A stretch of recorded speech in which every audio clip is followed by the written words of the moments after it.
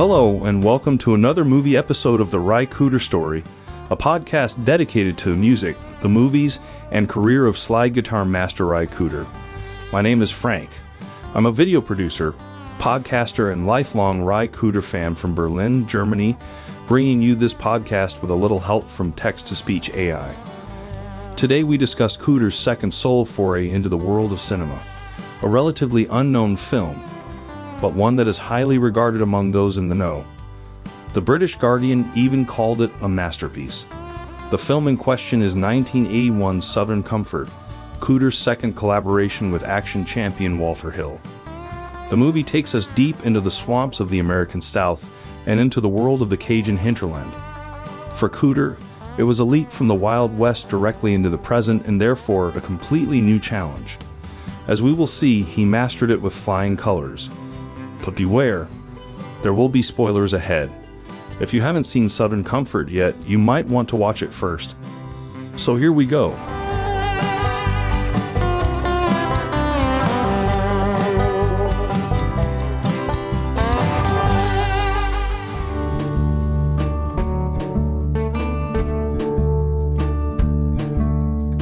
The Long Riders had been a commercial disappointment, but it did nothing to damage Walter Hill's reputation. Ry Cooder's fascinating soundtrack, which literally breathed the color of the time, was beyond reproach anyway. It immediately established him as a highly interesting new supplier of authentic film music. For Hill and Cooder, it was the beginning of an ongoing collaboration based on mutual respect and similar tastes. Cooder realized that he and Hill were on the same wavelength, and that he was made for working with moving pictures. He said, I found that I could think in images because I didn't care about stories at all. I just wanted to see something start to happen in terms of visual rhythm, the look of light, faces, to let your mind wander.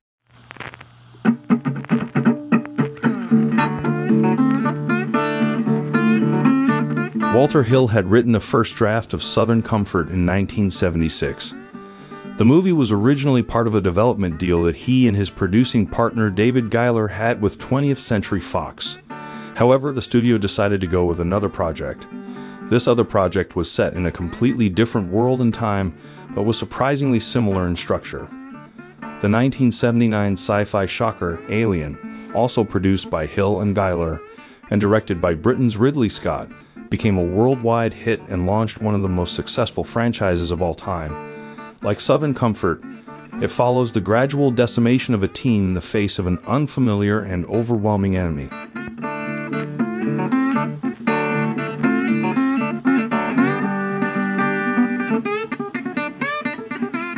But Hill wanted to make his own survival story, and he wanted to make it in Louisiana. A few rewrites later, he found an independent production company to finance the project. Beginning December 1, 1980, he shot the movie for 3 months on location in the Caddo Lake area on the Texas-Louisiana border. Keith Carradine, returning from the Long Riders, and Powers Booth were cast in the lead roles, with Fred Ward, T.K. Carter, Peter Coyote, and Brian James in important supporting roles.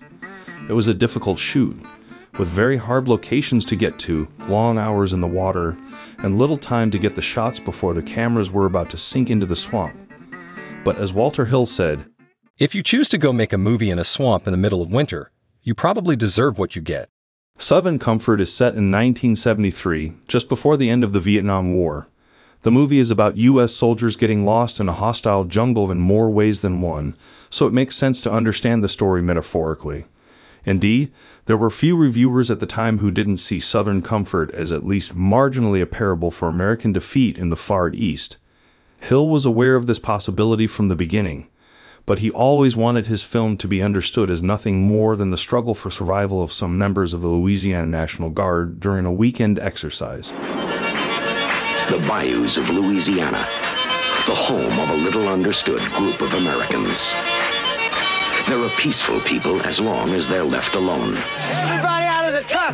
The National Guard on weekend maneuvers. In 48 hours, they'll be home with their families. There's only one problem. Wheel you back in here. This is our home. They've crossed the boundary into a territory where they don't belong. We ran into some people that are real weird, and I think maybe they're trying to kill us. They've violated laws they never knew existed. Somebody figure out where the hell we're going and do it quick. Gotta go east to go north. Hell's that damn thing. And the farther they go, the closer they get to nowhere. I'm gonna do it. But I'm gonna fight my way out of here. In January 1981, Cooder flew to the Cajun country of southwestern Louisiana. Hill had persuaded him to go there to record part of the soundtrack for the film. It was the kind of trip Cooder loved to take. Though it lasted only a few days, he was able to play with some of the region's finest musicians and immerse himself in the centuries-old French-American traditions that still prevailed there. On the set, he met local accordion player Marc Savoy, who appeared as a musician in the film under Cooder's musical direction. Same goes for 54-year-old fiddle player Dewey Balfa, at the time perhaps the most famous Cajun musician in the world. Balfa, who was responsible for the Cajun tunes in the film's final act, told Rolling Stone magazine, "Ry was something else not only as a musician, but as a human being. To tell you the truth, I lost my brothers Will and Rodney in an auto accident a few years ago. I thought I never again would make a recording session and be in the same mood as when Rodney played rhythm guitar for me. But Ry made me feel like I was back in those days. As much as I like other music, country, bluegrass, some rock and roll, I can't get into the grooves because I'm too deeply rooted in my own music. But Ry can break away from his regular music. He just fell right in with us and lifted the group. I played like I hadn't played since my brother died." After filming was completed, Cooder set to work on the score.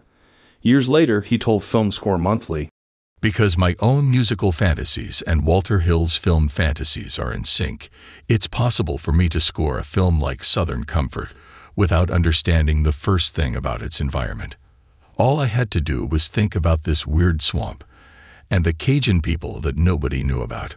I had to imagine what they were going to sound like, and I figured on the style of John Lee Hooker's music. Cooder explained his working method to Jonathan Rowney for his book, Celluloid Jukebox. Me and Walter have all the systems, and when he starts a film, he shows me the script, which I don't like to read, and I know that I can't visualize it from the printed page, and he'll change it anyhow. And then by and by you go out to the set, or you look at some footage, and then you say, "Oh, I see," and I'll know where this thing's going to go and how it'll work.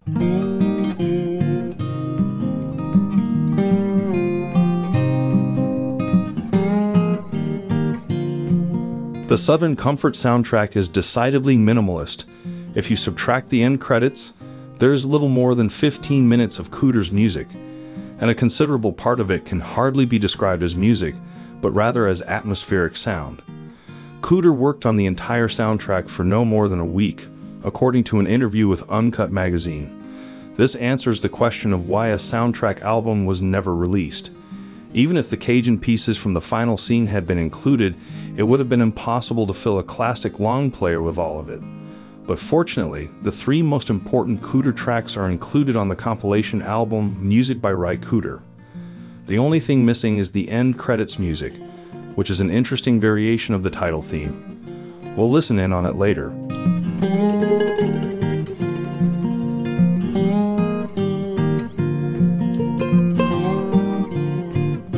The small band Cooder assembled for the score is also minimalist. It consists of Jim Dickinson on piano, Milt Holland on percussion, and Marc Savoy on accordion. An important and rather surprising addition was the Japanese musician Kazumatsu. He not only assisted Cooder as a consultant, but also added an exotic element with the shakuhachi, a Japanese bamboo flute. Born in Tokyo in 1954, Matsu studied ethnic arts in Los Angeles after traveling in Europe and India in the mid-1970s. He returned to Tokyo to teach educational theories and was still in the early stages of his musical career when he worked on Southern Comfort. He later contributed to major Hollywood films including Willow, Legends of the Fall, and Jumanji. In 1982, he contributed to Cooder's next solo album, The Slide Area, and in 1985 to Cooder's soundtrack for Alamo Bay. Years later, he made a great album with David Lindley called Wheels of the Sun. At first glance, a Japanese flute does not seem to have any place in the swamps of the South. When asked about his inspiration, Cooder told Musician magazine in 1985, "It's the samurai aggression sound. When I saw that telescopic shot of the soldiers running around the corner, all I could think of was, here comes the 47 samurai. Why not? What are you going to blow them in with? Not a big piano chord out there in the swamps, so you blow them in with a flute. That flute seems to find a natural sound and exaggerate it. If you overblow it, you get that burst of air, and it becomes mournful at the end. It's a shriek, but it's natural. Plus, the bottleneck, which is a bowing back and forth sound, is very much like a shakuhachi note. It's a warble, and you put them together in unison and get this terrific harmonic rub that's hard to achieve. At that point, you have made a new sound, and it seems to work on film." As in The Long Riders, Cooder uses his music very sparingly in Southern Comfort. But unlike in the elegiac story of the James younger brothers, this time he does not work with finished songs and real music sources, but composes genuine film sounds. We have to wait a full 7 minutes for the first sounds to be heard, until the squad embarks on their seemingly harmless weekend maneuver. Then we hear Cooder's title theme.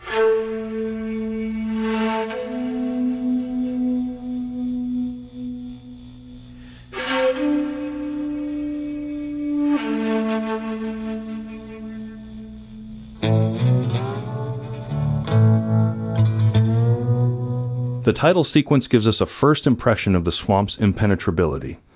Bizarre cypress trees, covered with Spanish moss, rise out of the water. Nature seems cold and colorless, a strange, forbidding place that refuses to be entered. Cooder's restrained slide guitar sounds seem to rise directly from the swamp, quietly simmering and threatening. The Delta blues is there, but so is John Lee Hooker's tough booty.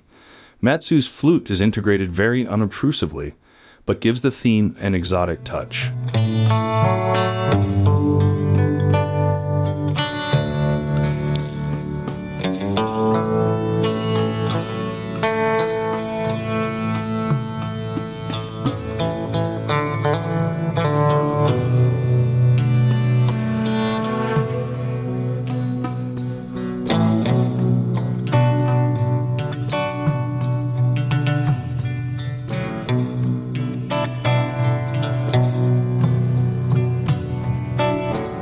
Metsu's Asian flavor is much more dominant in the aptly titled Canoes Upstream.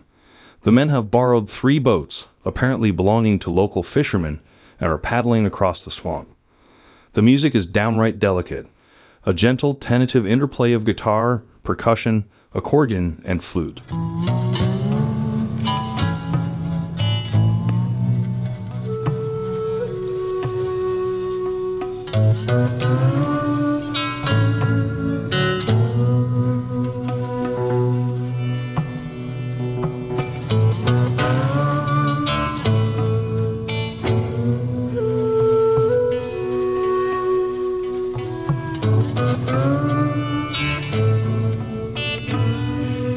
One of the soldiers has an idiotic idea. He shoots blanks from the water at the locals who appear on the shore. The morbid fun immediately turns bitterly serious. The locals shoot back with live ammunition and kill the staff sergeant. From then on, things go rapidly downhill for the squad. It's a situation reminiscent of the 1972 backwoods classic Deliverance. The men fight their unseen pursuers, the swamp, and each other. After 20 minutes, the water is almost literally up to their necks. With no real leader and no direction, they stumble through the swamp.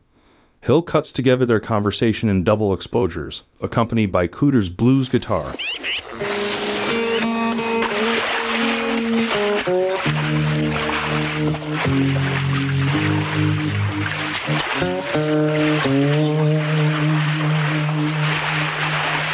Ducky, you were sure one dumb son of a bitch firing that machine gun. Yes, Ducky.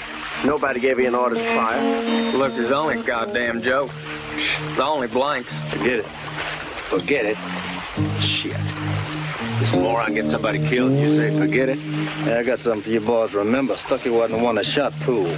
The big thing is that after we get pulled back to headquarters, we come back here and get these Cajuns. Oh, hell yes. Yeah, all we got to do is swim a couple of 100 yards and then find them back in that forest. After we've done that, then we can capture them and shoot them with our blanks. From that point on, the film follows the same pattern almost without exception.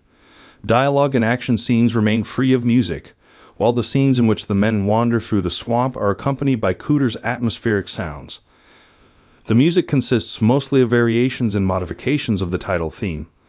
The harder the path, the more plaintive the blues. Listen to how the music score and the sounds of the jungle merge into a single entity. Now let's move your asses. Come on.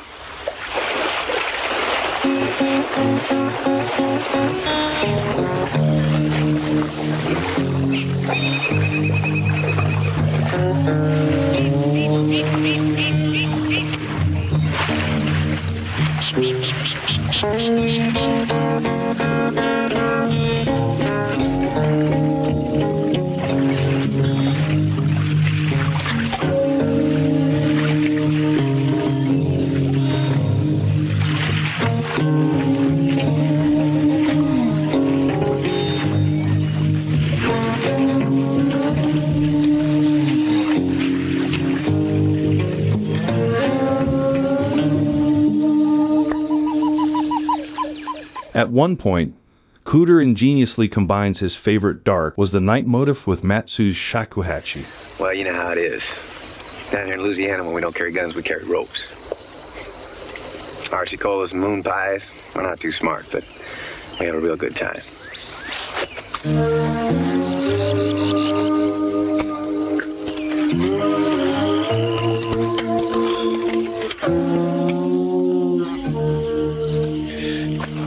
Like Hills, The Warriors, and Alien, the story follows the 10 Little Indians principle. It's the same system we know from slasher films, and in that respect, Southern Comfort is a true horror movie. It's about who dies and how, and who might survive to the end. And it's about the many ways you can die, in an ambush, at the hands of a hated comrade, or in a diabolical trap. At one point, even the swamp literally swallows one of the National Guard. You could almost say he didn't deserve any better, and the deeper the group gets into trouble, the more abstract the music becomes.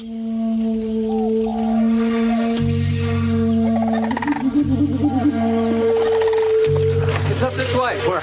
Over there. Okay, well, come on, keep moving.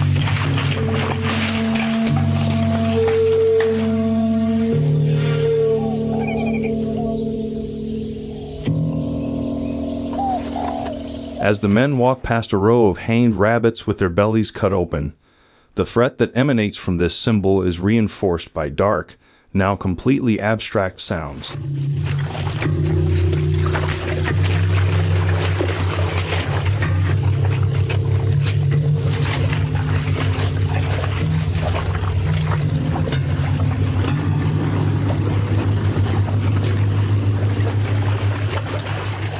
Then there is Swamp Walk, one of the 3 tracks that are on the Music by Ry Cooder album.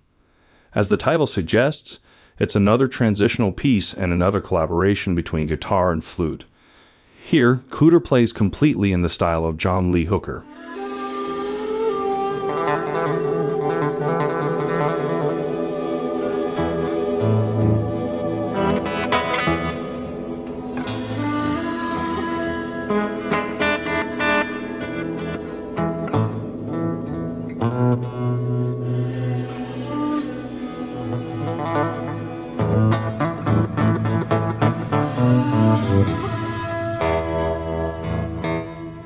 This is the sound of the swamp in the early morning after a long and anxious night.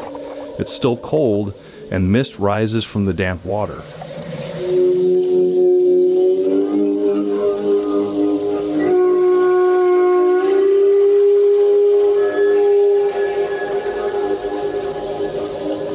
After about 75 minutes, there is indeed an action scene accompanied by music.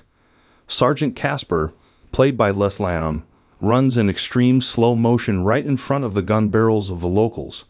His death in a hail of bullets is as senseless and inevitable as any other casualty in this strange war.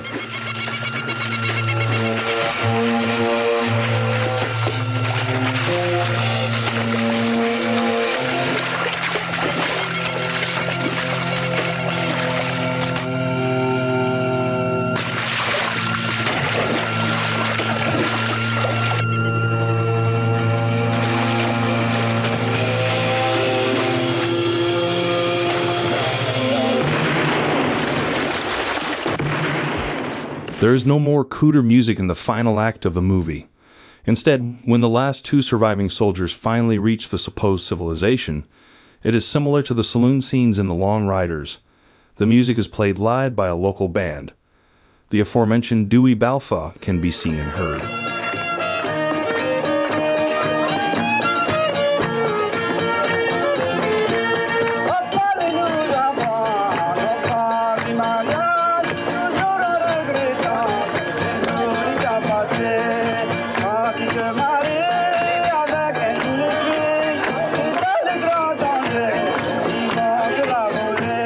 The scene in the small Cajun village is the absolute highlight of the movie, a superbly edited film within a film. There is a fado-do in progress, a Cajun dance party where people drink, eat, and have a great time. Without going into detail here, because it is not part of our subject, it is truly masterful how Walter Hill deals with the clash of the two cultures and plays with the threat. Is it just a harmless celebration? Are our two survivors finally safe? Or are they already trapped while the seemingly innocent locals sharpen their knives to kill them like suckling pigs? In the end, this much can be revealed. The slasher movie turns into real folk horror. As promised, let's now listen to the end credits music. It's a more somber variation of the title theme, with a little more emphasis on piano and percussion, and a strong finale.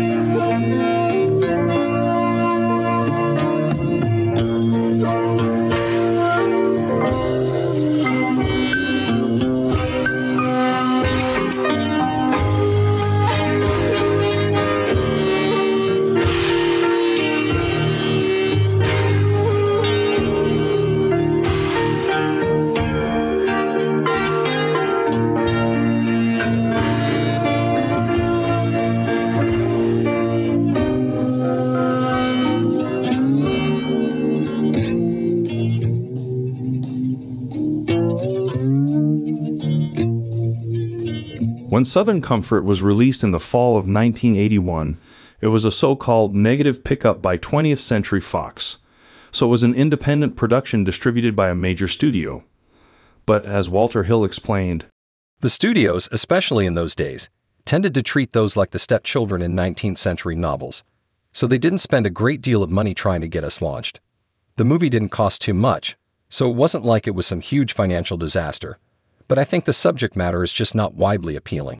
While audiences were generally unimpressed with the film and its dark subject matter, it became quite popular among Cajuns because it managed to capture and harness the mystical sense of cultural pride of southern Louisiana. Plus, critics wrote mostly positive reviews. Roger Ebert, for example, emphasized the metaphorical level.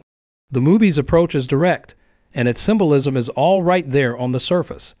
From the moment we discover that the guardsmen are firing blanks in their rifles, we somehow know that the movie's going to be about their impotence in a land where they do not belong. And as the weekend soldiers are relentlessly hunted down and massacred by the local Cajuns, we think of the uselessness of American technology against the Viet Cong. In the years that followed, the film slowly gained a certain amount of cult status. Critic David Graham wrote, Southern Comfort is a dynamically exciting experience, powered by a lean, prickly script, as well as edgy performances from an excellent ensemble. Ry Cooder's menacing but gorgeous pedal steel score and the burnished cinematography are the icing on the cake. The iconic gangs of the Warriors may ensure that it remains Hill's best-loved movie, but there's definitely more to savor with Southern Comfort, and it's arguably his most impressive work. Writing for Cult Film Freaks, James M. Tate added, One of the most important elements is heard, not seen. Ry Cooder grooves a moody slide guitar soundtrack that feels part of the location, a misleadingly laid-back sound that fits the film's ironic title, not the dire situation. Even though the movie was a slight disappointment, much like The Long Riders, Cooder could only benefit from it in the end. His minimalist score proved him to be a sensitive and imaginative film musician. He thus expanded his musical portfolio immensely. So far, he had been a brilliant adept of pre-existing material. Now it turned out that he was also a composer, and a great one at that. No wonder the next movie was already waiting for him. But more about that in the next episode.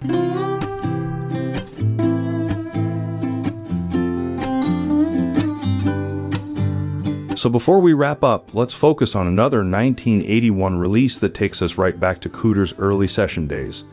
It was a re-release of Steve Young's Seven Bridges Road, but it was, at least in parts, a very different album. Steve Young was born in 1942 in Newnan, Georgia, into a family of sharecroppers. His father was Native American. From an early age, Young loved Southern music and wanted to be a singer, songwriter, and musician. In the early 60s, when he followed a folk duo to Los Angeles to play on their album, that dream began to come true. His playing brought him to the attention of other musicians. One of the first to discover him was longtime Cooder collaborator Van Dyke Parks.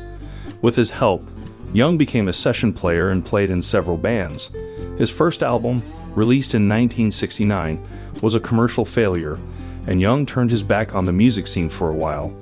Not much later, however, he was approached to sign with Reprise, where he was paired with Ry Cooder.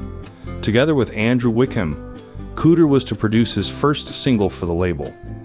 The song chosen was Bob Dylan's Down in the Flood, retitled Crash on the Levee. After being recorded, the single was released in 1970.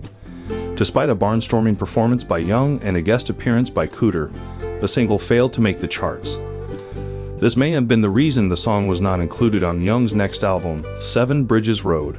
Released in 1972, it was named after Young's only hit, which was covered by everyone from Rita Coolidge, Joan Baez, and Dolly Parton to the Eagles. The royalties from the song alone allowed Young to live an independent life. Nearly 10 years after the album's release, the rights to Seven Bridges Road were purchased by Rounder Records. The obvious step for them was to release the previously unreleased songs from Young's LA and Nashville sessions. They added Down in the Flood, among others, and allowed Young to re-record Seven Bridges Road. The album caused a minor stir. Rounder put what little muscle they had into promoting it, but it did little in terms of sales. But the song, with Cooder on both electric and acoustic bottleneck guitars, is a real gem.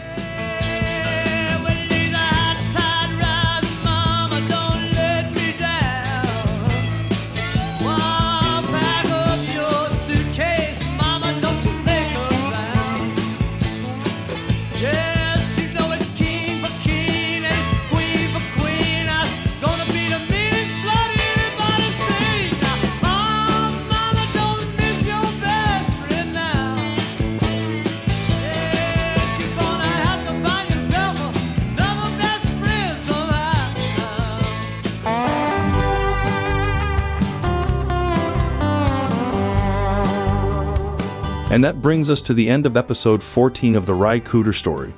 I hope you like the way we approach Cooder's films. I think it's important not only to discuss the music, but also to provide context for the film as a whole. As you probably noticed, I really enjoy doing that. As a former film critic and author of several books on cinema, I can combine two passions here. Fortunately, Cooder had a lucky hand in choosing his projects. The material is always at least interesting, but mostly great, and they are further enhanced by the music. This is certainly true of Cooder's next movie, The Border from 1982, a subject that was made for him, a story set on the border between Texas and Mexico, in the land of chicken skin music, so to speak. Of course, a reunion with Flaco Jimenez is inevitable, but also with John Hyatt. We can hardly wait. In the meantime, you can find us on Facebook, Instagram, TikTok, and YouTube. And if you'd like to support the podcast, we'd love it if you'd subscribe to Patreon. As always, you can find all the links in the show notes. Thanks again for listening, and see you in 2 weeks.